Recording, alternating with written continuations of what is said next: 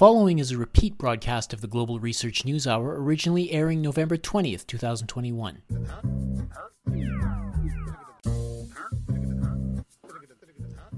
Is there a new world order in the background shaping the fate of past empires and their successors? What were the instruments in place that allowed the Portuguese and each successive empire to rise and fall? Did slavery of Africans historically end because of the abolitionist movement or because of the arrival of coal? Have America's early advantages, allowing them to succeed the British, now shown signs of sliding into the hands of the Chinese? This week on the Global Research News Hour, as the U.S. has lost in Afghanistan and is not doing so well on the world stage generally, we examine the weakening aspects of its empire and the growing fade in its power, as now China seems to threaten to be the next big state on the world stage. And we examine this global shift through a historical lens. Joining us for the bulk of the hour, the historian and educator from Madison, Wisconsin, Al McCoy, makes his debut on the show to discuss these issues at the center of his brand new book, To Govern the Globe, World Orders and Catastrophic Change. On this week's program, The Collapse of America, Part 1, What History Teaches Us About the Rise and Fall of Empires. Bringing you the analysis beyond the media headlines, the Global Research News Hour is on the air. Welcome to the Global Research News Hour for the week of November 19th, 2021. The program is funded by the Center for Research on Globalization and produced in collaboration with campus community radio station CKUW 95.9 FM in Winnipeg on the traditional lands of the Anishinaabe, Ininu, Ojibwe, Dene, and Dakota, the birthplace of the Métis Nation and the heart of the Métis Nation homeland. I'm your host, Michael Welch. The show seeks to provide listeners with access to analysis of some of the major issues shaping our world today from thinkers, researchers, and unique political personalities rarely addressed by major media. Our shows are featured on partner radio stations across Canada and the United States and available for streaming or download at the site globalresearch.ca. We'll begin our show with News Notes, a sampling of articles from the Global Research News site.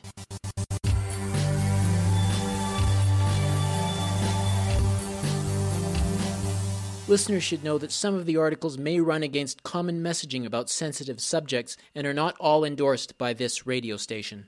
This overview of the evolution of the epidemic in these vaccine champion countries, as described by WHO data and Johns Hopkins University curves, shows that the COVID pseudo-vaccines do not protect populations from recurrence of the epidemic, that health agencies have abandoned the hope of collective immunity through vaccination, now qualified as a myth by almost all the agencies that believed in it.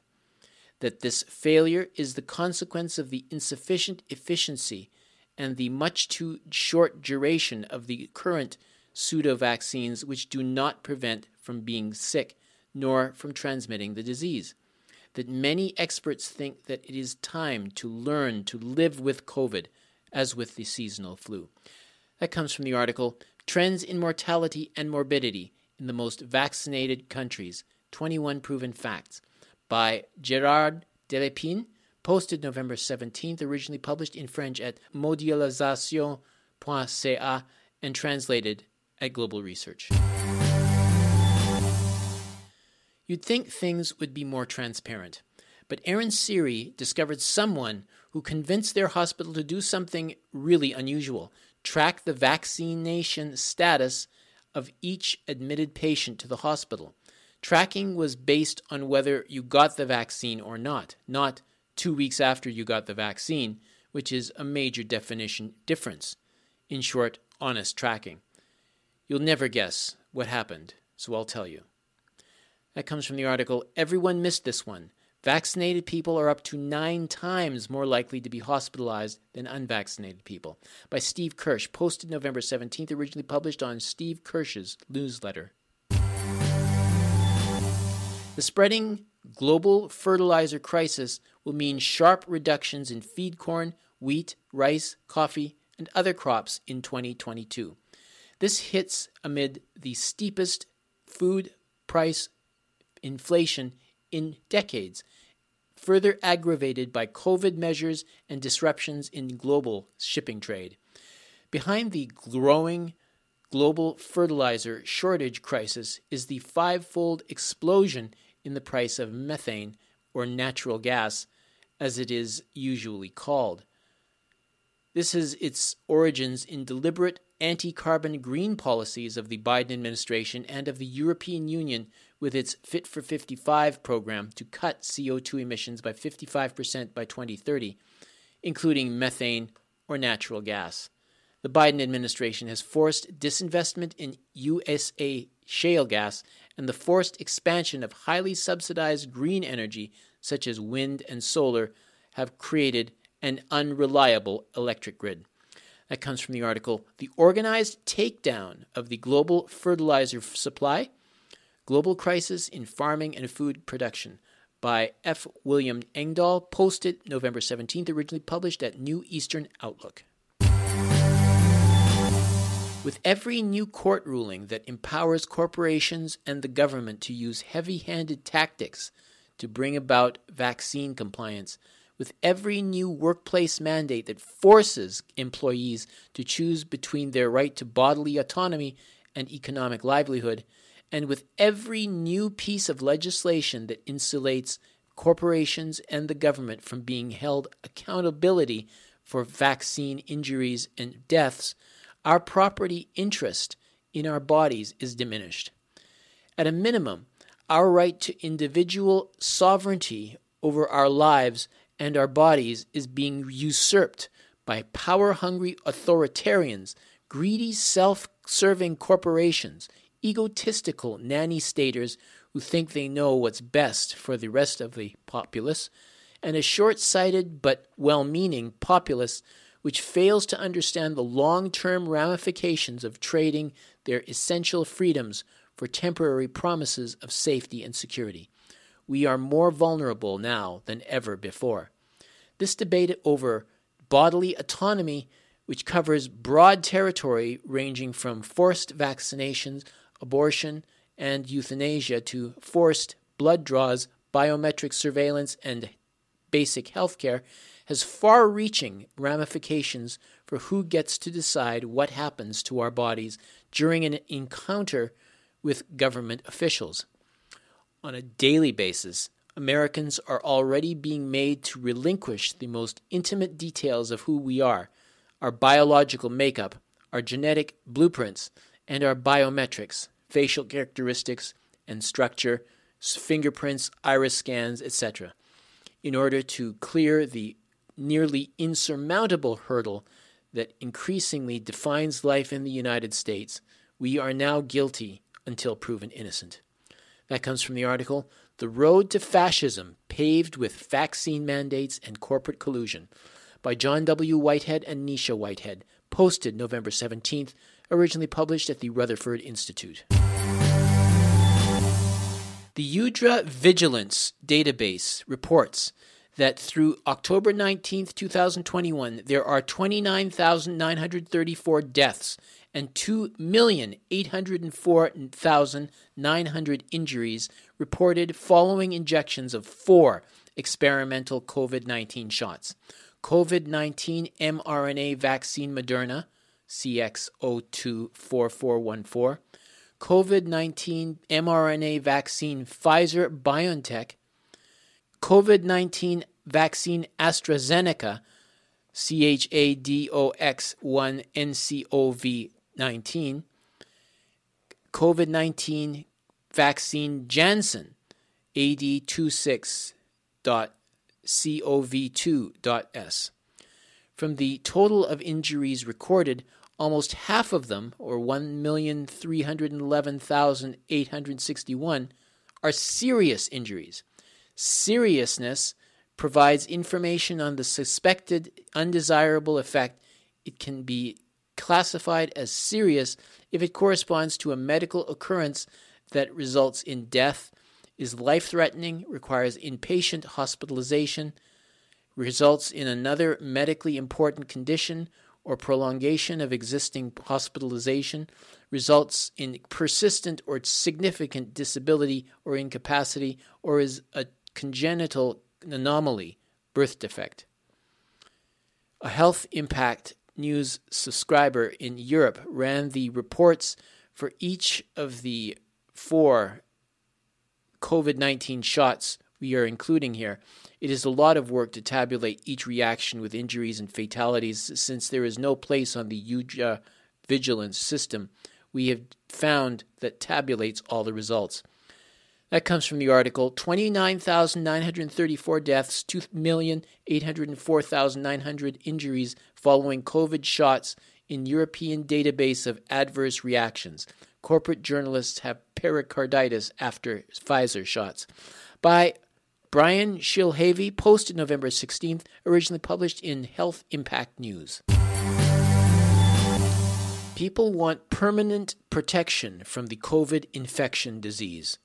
But now, CDC has taken out the language referring to getting immunity for a specific disease and getting protection from that disease. Now, COVID vaccines do not have to directly produce immunity. No, now they only have to stimulate the body's immune system. You don't get immunity because COVID vaccines do not directly produce immunity.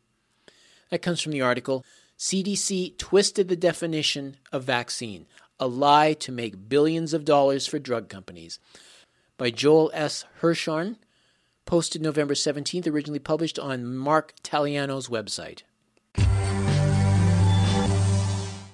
These are just a few of the featured articles appearing last week on the Global Research website. Regular visitors to the site are encouraged to send monetary contributions by fax, mail, or online. Just go to globalresearch.ca and click Donate on the menu bar.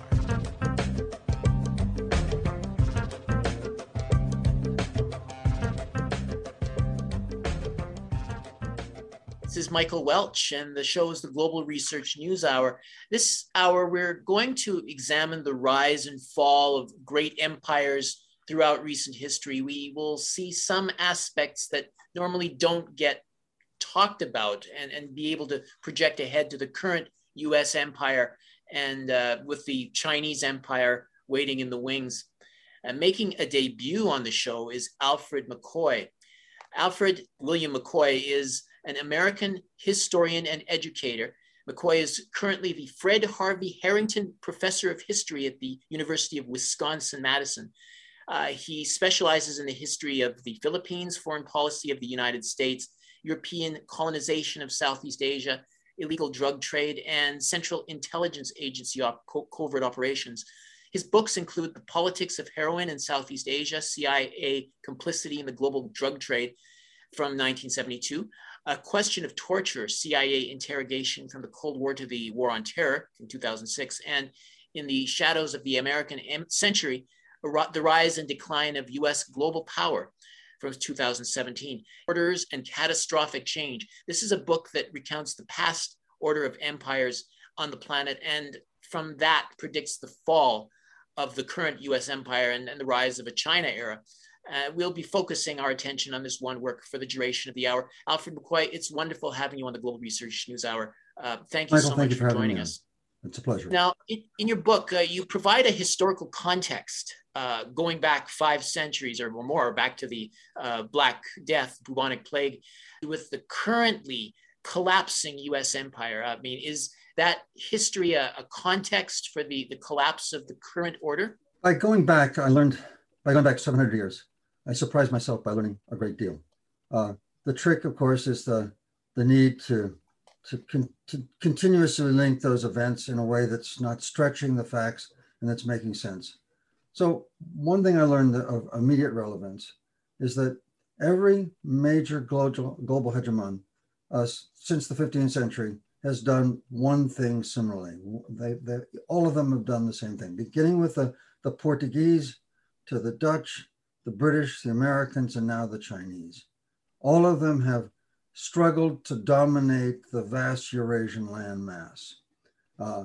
And during the Cold War, the United States did this via a strategy of alliances and military mobilization. At the western end of the great Eurasian landmass, the US formed in 1949 the NATO alliance, and that gave us military bases.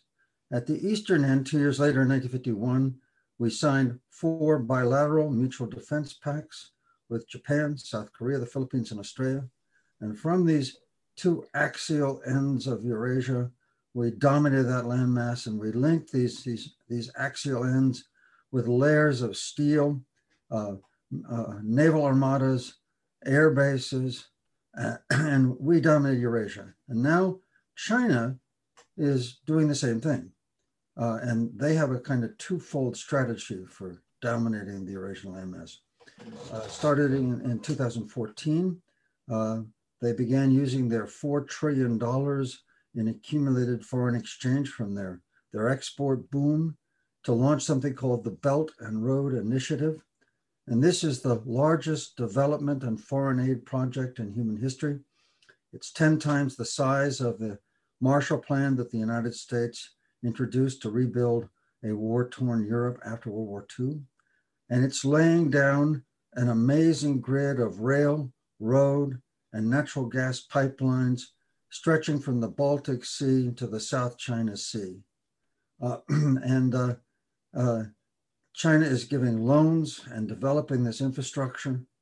And if this scheme works economically, if it fulfills the vision that President Xi Jinping proclaimed for it in 2013 when he announced it in Kazakhstan, then as if by natural law, trade, commerce, and power will flow across the Eurasian landmass to China. And the other thing that China is doing is that it's systematically attempting to break those rings of steel that the United States still has lying around the rim of Eurasia. And it's doing it in a twofold strategy. First of all, it's conducting a massive modernization of its military, naval, missiles, land forces, but particularly missiles and navy. And it is constructed in the South China Sea, a network of 7 military bases. And through aggressive patrols of air and sea, it's trying to push the United States out of what it calls the first island chain. We call that the Pacific Littoral. That's that string of island bases from Japan through Okinawa, Taiwan, the Philippines, down to Australia. China's trying to push us beyond the first island chain all the way to the middle of the Pacific. Yeah. And then China is building and acquiring ports in Pakistan, Sri Lanka, and on the Horn of Africa, and is beginning to push into the Indian Ocean. And so through these two means, China is, through commerce and through military operations, simultaneously breaking US dominance over the vast Eurasian landmass. And second, is laying down this grid of commerce in order to dominate Eurasia economically. And just so we understand this, Eurasia, Europe and Asia combined, is the home to 70% of the world's population and 70% of the world's productivity. Yeah. So this is an enormously ambitious project. Yeah. And I mean, you said it was something like they're spending like 10 times what was spent on the Marshall Plan. And I'm wondering if when this laying down the infrastructure started, like since then, is that roughly the equivalent of what the United States has been spending on wars from one country to another? Well, the cost of direct to China in terms of loans and aid of the Belt and Road Initiative, when it's all done by roughly 2025 or 2027, will be about $1.2 trillion. The cost of the US war in Afghanistan just by itself was about $2.2 trillion. So if you want to put it in very simple terms, since 2001, since 9/11, what has China done? China joined the World Trade Organization through a misguided perception by the United States. Nonetheless, we let them into the world economy. And between 2001 and 2014, they turned themselves into the world's workshop. We all know all of the incredible array of manufactured goods, both ordinary consumer items and very sophisticated electronics that now come out of China. And so by 2014, China had acquired $4 trillion in foreign exchange reserves. And during the same period, the United States was fighting those two disastrous wars in the greater Middle East, in Iraq and Afghanistan. And estimates on the cost of those wars, one estimate is about $5 trillion. Another estimate is as high as $8 trillion, okay? And so what did China get for its 4 trillion? China got close economic links and a massive infrastructure reaching across the whole of Eurasia and extending down into Africa as well, which is a part of China's, what we call World Island Strategy. China is also incorporating into this tricontinental landmass, okay? And what did the United States get for its $8 trillion? We have veterans benefits we're going to be paying to the end of the century. And what we're doing, the whole point of our involvement in the Middle East from a strategic perspective was to secure absolutely control over the oil of the Middle East. In effect, we were spending $8 trillion to acquire control over a commodity oil just at the point that it was joining cordwood and coal as a superseded form of power that had to be erased.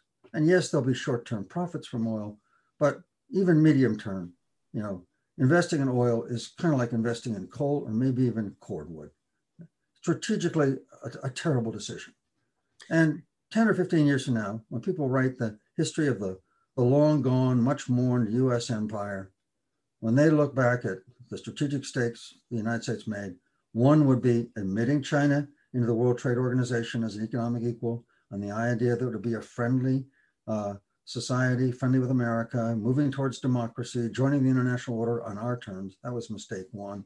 And the other mistake would be simultaneously plunging into those wars in the Middle East and trying to secure the oil just at the time that oil was disappearing as a prime commodity. Wow. Going back to your book, I mean, one thing you point to is that as these empires rise and are dominant for a time and they fall, however, there's also a world order, an order of ethics that is larger than the empires themselves and that continue on even beyond the empires. But they also change with the successive country that takes over or threatens to succeed. I was wondering, was this something that you always knew, or is it one of the fresh insights that maybe you came across as you wrote the book? It's probably the prime insight that I had when I wrote the book.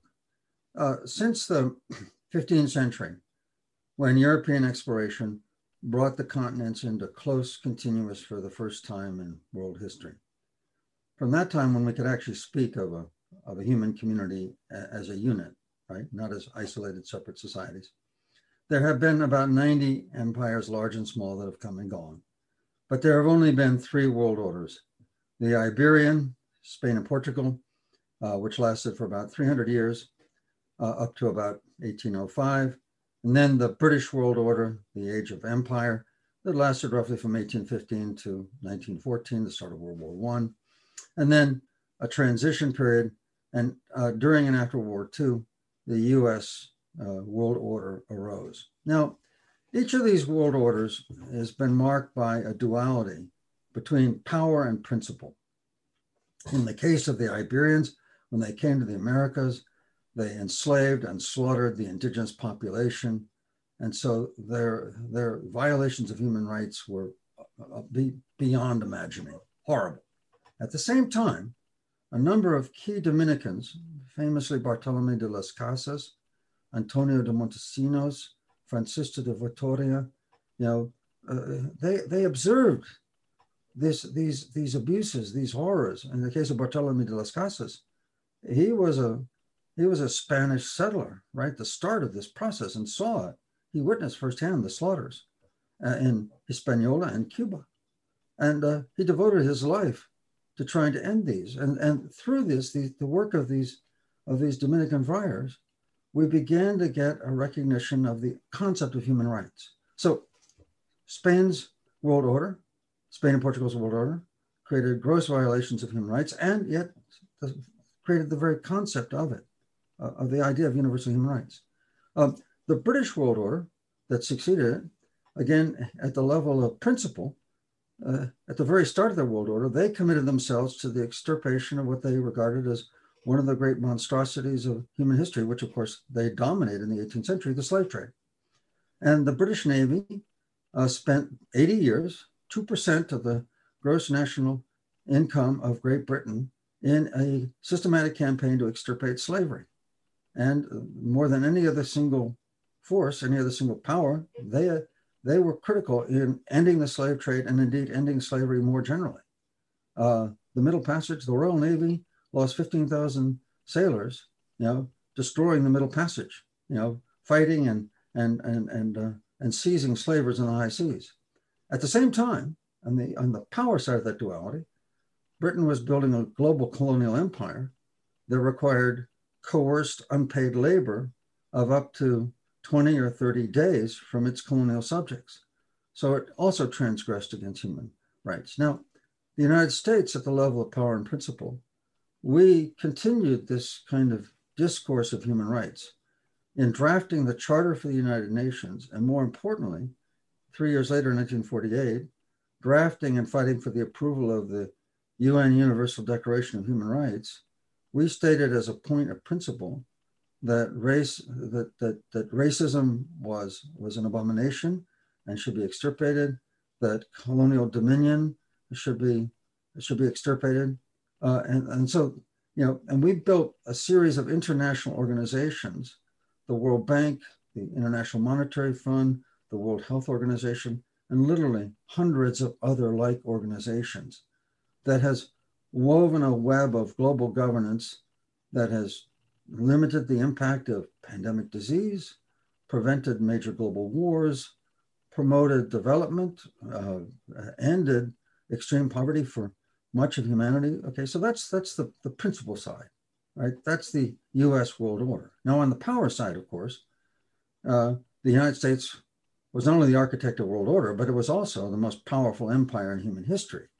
And in the exercise of that power, we violated every single one of those principles. We promoted torture among our allies, arguably the greatest abomination, apart from slavery, of human rights. And at the same time, we were in the UN Charter promoting inviolable sovereignty for all nations. We were, through CIA covert operations and occasional military interventions, violating that same sovereignty that we enshrine.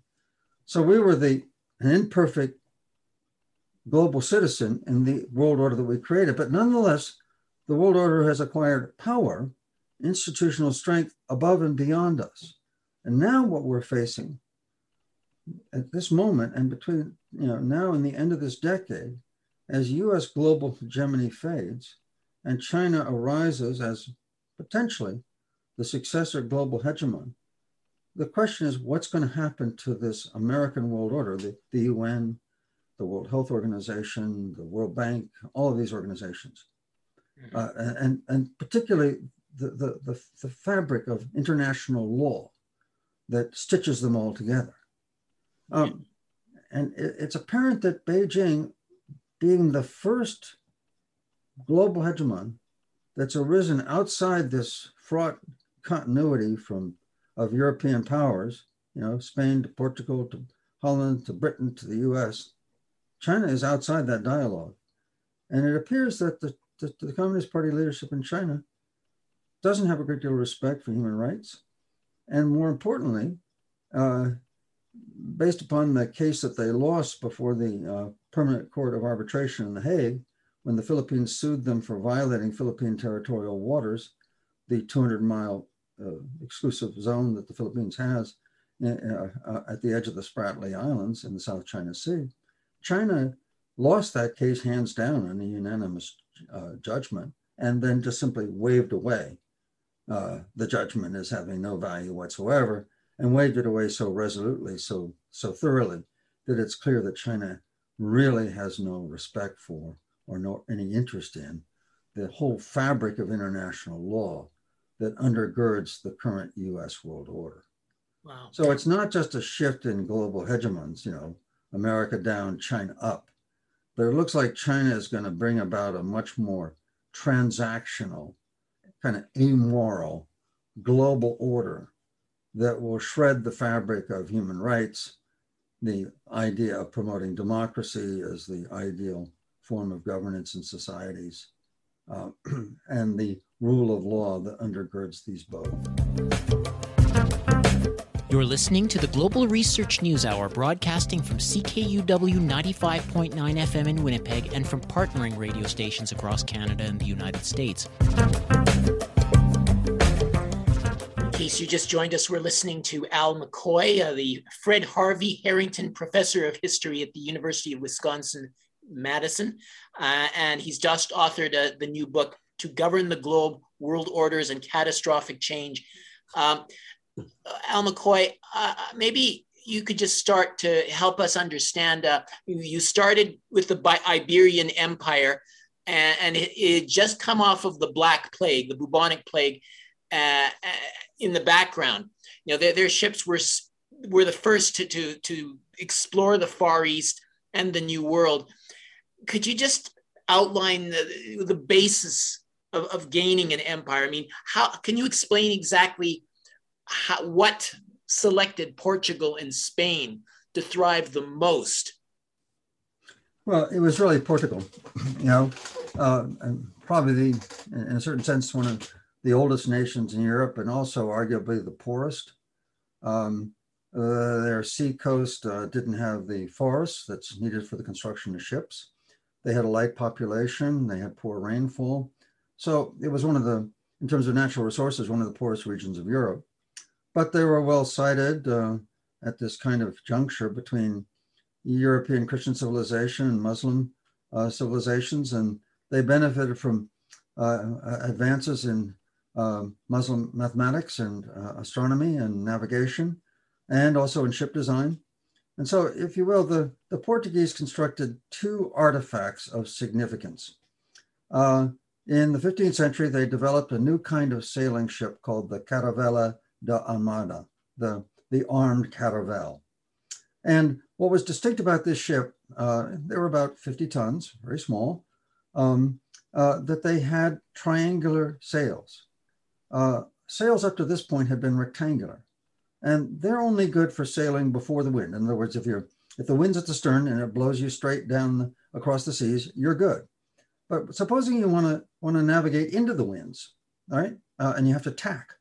Tacking with a rectangular sail is extraordinarily difficult, very inefficient. The triangular sail allows you to actually tack. It makes you the master of the winds and the seas. The other thing that Caravela da Armada had was the Portuguese were the first to develop sophisticated shipborne artillery, rows of guns so they could fire broadsides. So that meant that they could stand offshore, more populous, fortified Asian cities, and they could shell the city walls and make a breach and then storm ashore. And they could then, when faced with more numerous, as they often were, more numerous Asian armadas, they could sail through them, guns blazing, and sink the ships without having to engage in the costly hand-to-hand fighting aboard ship. The other key artifact of Portuguese civilization, and this is very important in terms of human history, was in Madeira and then Sao Tome, these small islands off the coast of Africa in the Atlantic Ocean. The Portuguese experimented with the sugar plantation, and they created, the Portuguese word is fazenda.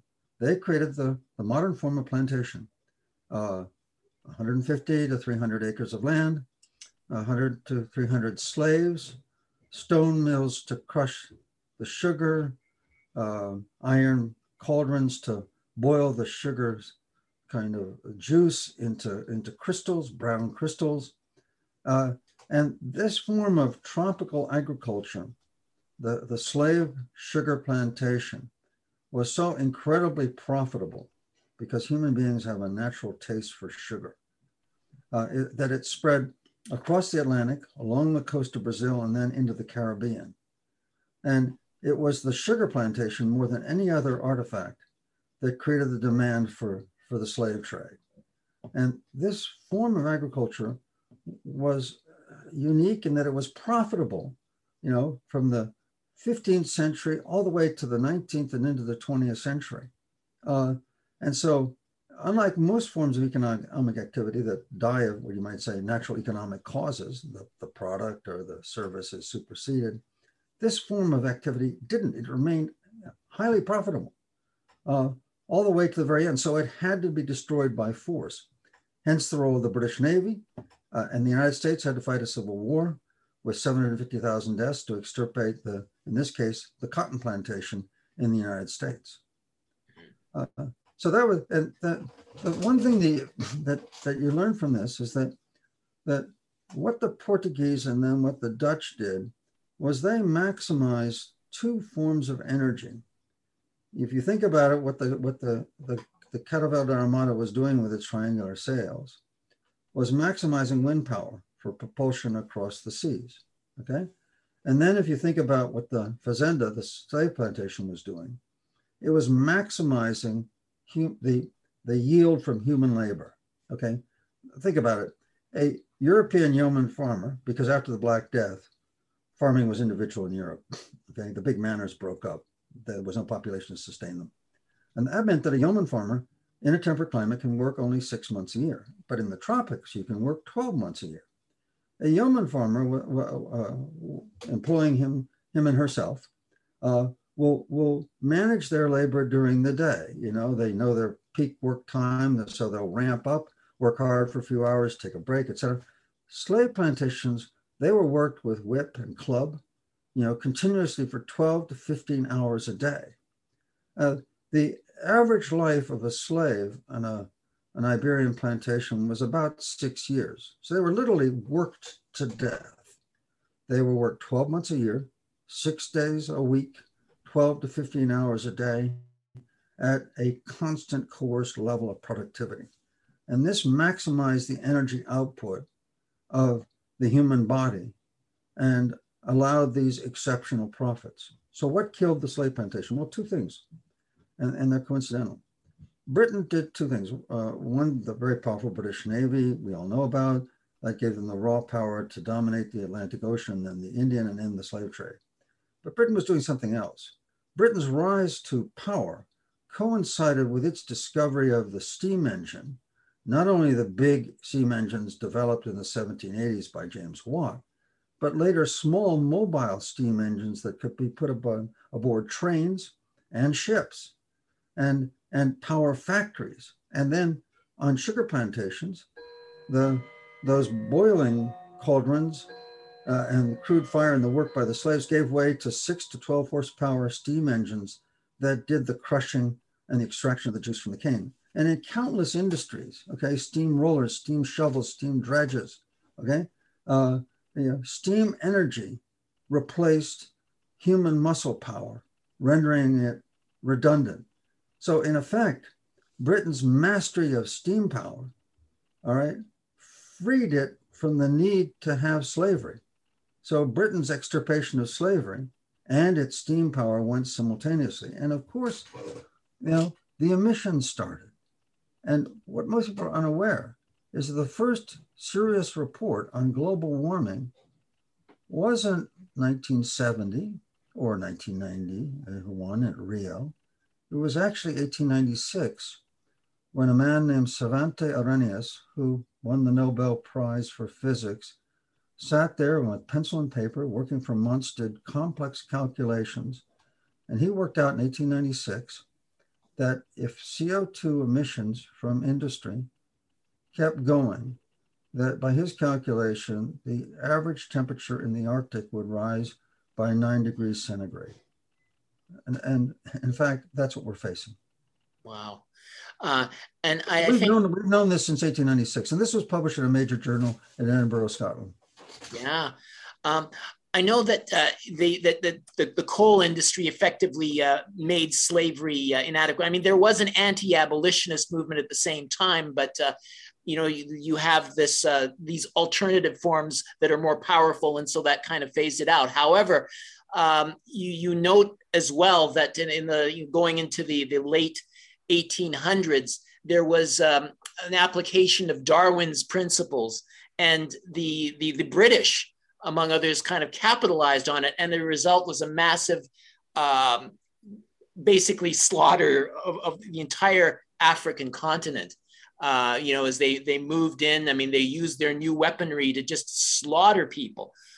In fact, I think you even pointed out that one of the tribes, they subjected them to one of these things like concentration camps where they killed them in it. So that was kind of like a prelude to what was happened under Germany in the 1900s. Yeah, I mean, so basically what I'm saying is that they ended slavery, but in a sense, the racism continued in another form, which was, in this case, a kind of a scientific understanding that they translated incorrectly as justifying this kind of imperialism, if I'm correct. Yeah, first of all, the conquest of Africa, which was unrestrained violence, whenever the Europeans met force, they would apply limitless military power. Probably the worst was German Southwest Africa, which is now Namibia, in which the German commanders after 1900, in order to pacify the population, expropriate their land for German settlers, set out to extirpate, to destroy, to wipe out two major tribes or ethnic groups in that area. And the argument has been made by historians that the German experience after 1900 in Namibia of extirpation, and by the way, the German commanders stated explicitly that that was their aim, the complete elimination of these peoples, that was the basis for the Holocaust. That was the first attempt by the German people to wipe out an entire ethnic group. But in terms of long-term exploitation of Africa, what the Europeans introduced was the idea of what's called corvée labor, that for people that are living in subsistence communities, not engaging in cash transactions, they don't have the cash to pay regular taxes. And so all states, including colonial states, need to extract tax revenue from their subjects or citizens. So what they came with the idea was unpaid coerced labor. In the Congo Free State, which was one of the greatest atrocities in the European conquest of Africa, the government of Leopold II of Belgium imposed 26 days of unpaid coerced labor. When you think about that, that's an entire month of a farmer's working life. And anybody who's worked on a farm knows that every minute of every working day is critically important for, the planting, sowing, for maintenance, for doing all the things it takes to run a farm. Well, farmers were pulled out of that and put in this unpaid coerced labor. And this spread across Africa. So the Portuguese in Angola, they had the same requirement. The French had lesser, the British had lesser. It also spread to Asia. The other thing that replaced the slave trade was contract labor, indentured labor. So what you got is massive migration of Chinese to the South Pacific, to the Caribbean, to Southeast Asia. And you got a mass migration of Indians to Africa, Chinese to America. And so you got these movements of millions of Chinese and Indians around the world as contract laborers, often on plantations, sometimes in infrastructure projects. And the combination of these two phenomena of coerced labor and contract labor was a kind of substitute, a transitional form of labor before the technology of steam and machinery fully replaced much of manual labor.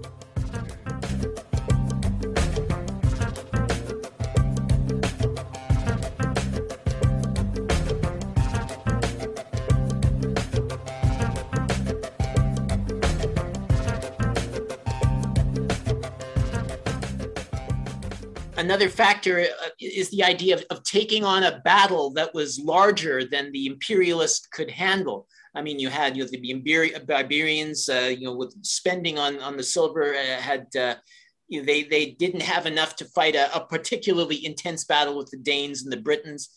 In Britain, World War II seems to have been the beginning of the end of the British Empire. And finally seeing a final farewell at the time of the Suez Canal. I'm wondering, in terms of the United States, what battle would you say really marked the beginning of the end of the United States empire? Come from this time, up to this point. Sure, Michael. One thing I argue in the book is that the world orders, um, and let me just explain a little bit what they are, okay? They don't have the territorial strength and the legal grounding of a conventional nation state or even an empire, okay? And yet they're more pervasive and more resilient. World orders influence the languages people speak, often the way they worship, the way that they work, and even play, the games that people play. I mean, Britain during its period introduced all kinds of sport, rugby, cricket, uh, rowing, golf, tennis. Okay. In our era, we the great American invention, the great game of basketball, we proliferated that around the planet, made the NBA a global phenomenon. So these world orders are pervasive. They embed themselves and they define entire civilizations. And thus it takes an extraordinary event, uh, plague, cataclysm, war, to uproot them. And so you're right. The British world order came to an end during World War II because all the European empires, the 6 European empires that ruled over roughly a third of humanity, were either exhausted by their victory or drained by their defeat in this great European bloodletting of World War II. Moreover, the idea of nationhood had proliferated around the globe, and there was an idea that's enshrined in the UN Charter that every people should be living in a sovereign state with inviolable borders. And this proliferated, and so decolonization took place very rapidly in the 2 decades after World War II and became synonymous, if you will, with the American world order. So what is it that's going to uproot this deeply embedded American world order?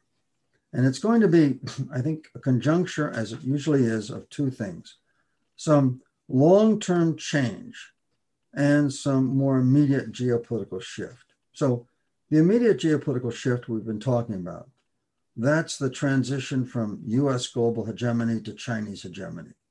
And you asked, what's the big defeat? What's the big strategic miscalculation? What's the battle or the war that America lost? Well, it wasn't really so much a war that we lost. It was a decision that Washington made. Back in 2001, there was this bipartisan decision to admit China into the World Trade Organization, to allow them to join the global economy as an equal. And there was an assumption that everybody in Washington, both parties now admit, was a gross strategic miscalculation. And the idea was that, as John Mearsheimer, a historian, has put it in a recent essay, that China would join the world order and become a promising democracy and a kind of good citizen in the international community on our terms. And this turned out to be completely fallacious, because once 20% of humanity joined the world order, they very quickly began to break out of our rules and began to set their own rules and began to design a world order that better fit their needs, their vision of their role as a global hegemon. So that was the big mistake we made. And by the way, all of the tensions that have come from deindustrialization in the United States, as steel mills and furniture factories and have begun, and various kinds of low-end manufacturing have closed across America, and rural communities have gotten hollowed out. Well, the same thing happened in Europe. And what we've seen is the rise of this angry working class-based populism that accounts for the British Brexit, the ultranationalism in Europe, the rise and election of Donald Trump and the particular way that he made the Republican Party. Okay, this all proceeds from this globalization and this deindustrialization of Europe and the United States in favor of China. So that's the big mistake we made. Now, the other part, where's the cataclysm? That's climate change, right? Climate change is building very, very quickly. By 2050, which is just 30 years from now, by 2050, the World Bank and international organizations estimate that there will be between 200 million and 1.2 billion climate change refugees. What this means is that those millions of the world's poor that are living at the edge of the desert, on the floodplain, at the edge of the battered shore, that as the climate changes and the desert extends into poor rural communities, let's say south of the Sahel, the Sahara Desert in Africa, as people in Bangladesh on the fragile seacoast find themselves underwater or battered by storms, etc. Those people are up to more than 200 million are going to be in motion. And that is going to prove enormously disruptive to this entire US world order of international organizations, all grounded on the foundational principle of international cooperation. And let's remember what we were just talking about. Between 2015, 16, and 2018, that upsurge of populism was driven by two forces. One, the deindustrialization, but the kind of precipitating factor was the arrival of immigrants at the southern border of the European Union and the southern border of the United States. All right. And that precipitated this angry hyper-nationalism come racism. The British Brexit from the European Union, the hyper-nationalism, all the right-wing parties emerging in Europe, the election of Donald Trump. That was caused by the movement of just 2 million refugees. When you add up all the people that were crossing the Mediterranean from Africa, that were crossing from Turkey into Greece, from the Middle East, from the people from Central America and Mexico coming to the US border, you add them all up, that's only 2 million people in that period from 1916 to 1918. Well, what is going to happen to the world order when it's 200 million to 1.2 billion people that are moving, desperate to survive? It's not a choice on their part.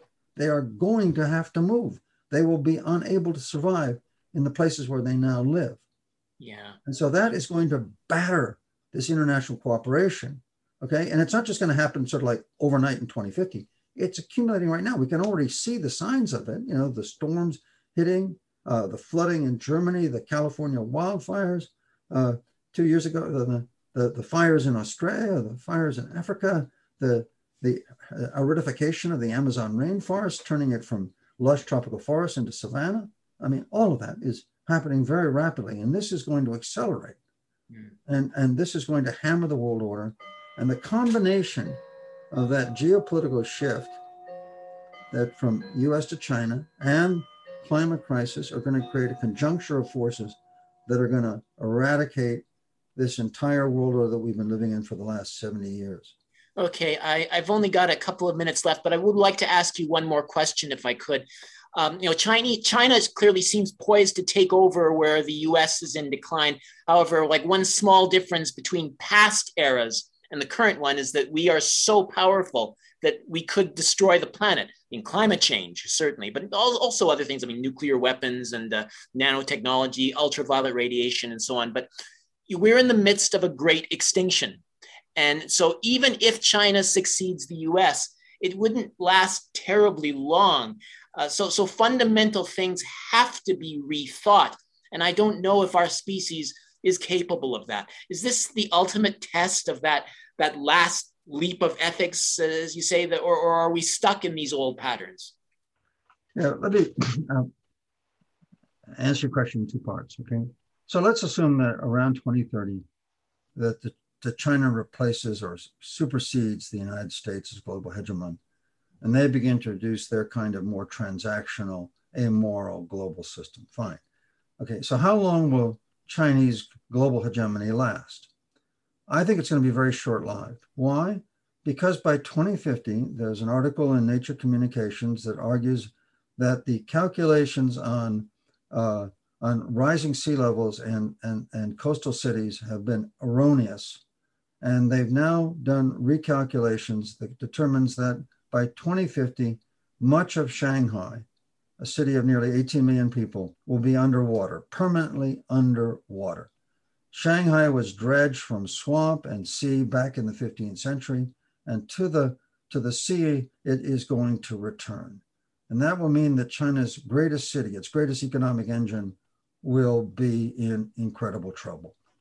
The other thing is global warming. That's just not a word.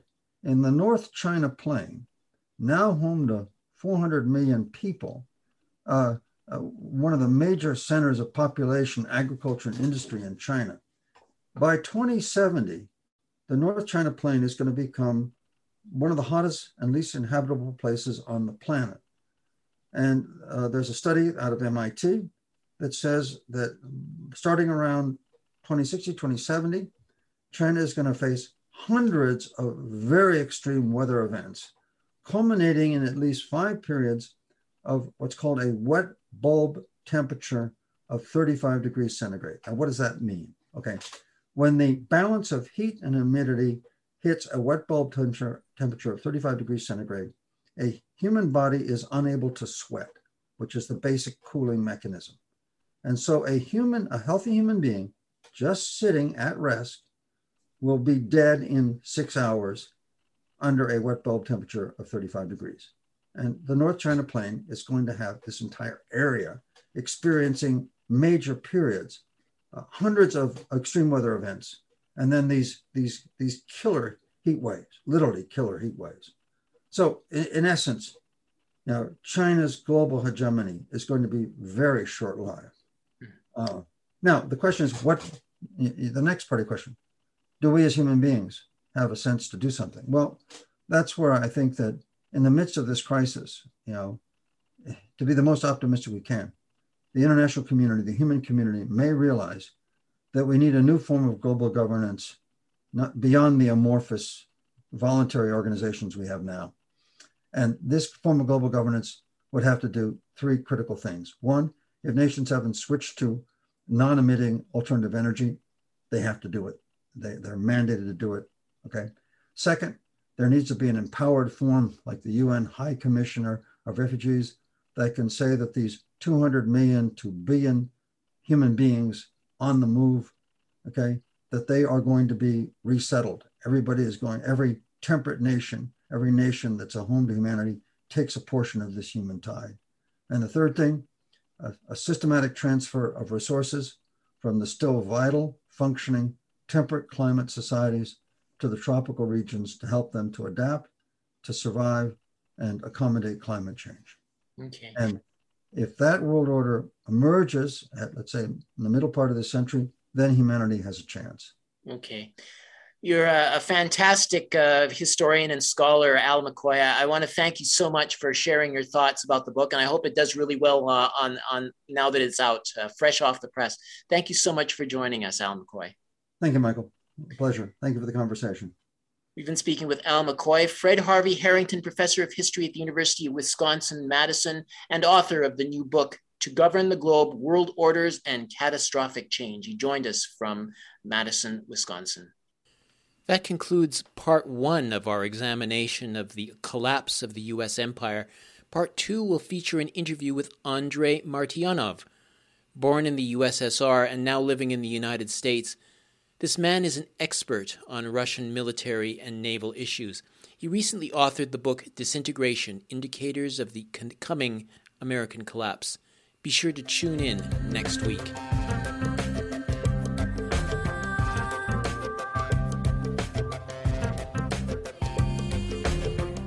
You're listening to the Global Research News Hour, a program funded by the Center for Research on Globalization and produced in collaboration with campus community radio station CKUW 95.9 FM in Winnipeg on the traditional lands of the Anishinaabe, Ininu, Oji-Cree, Dene, and Dakota, the birthplace of the Métis Nation and the heart of the Métis Nation homeland. The show is aired on other radio stations across Canada and the United States and available for streaming or download at the site globalresearch.ca. To leave feedback on this program, please email globalresearchnewshour@gmail.com. I've been the show's host and producer, Michael Welch. Thank you once again for joining us.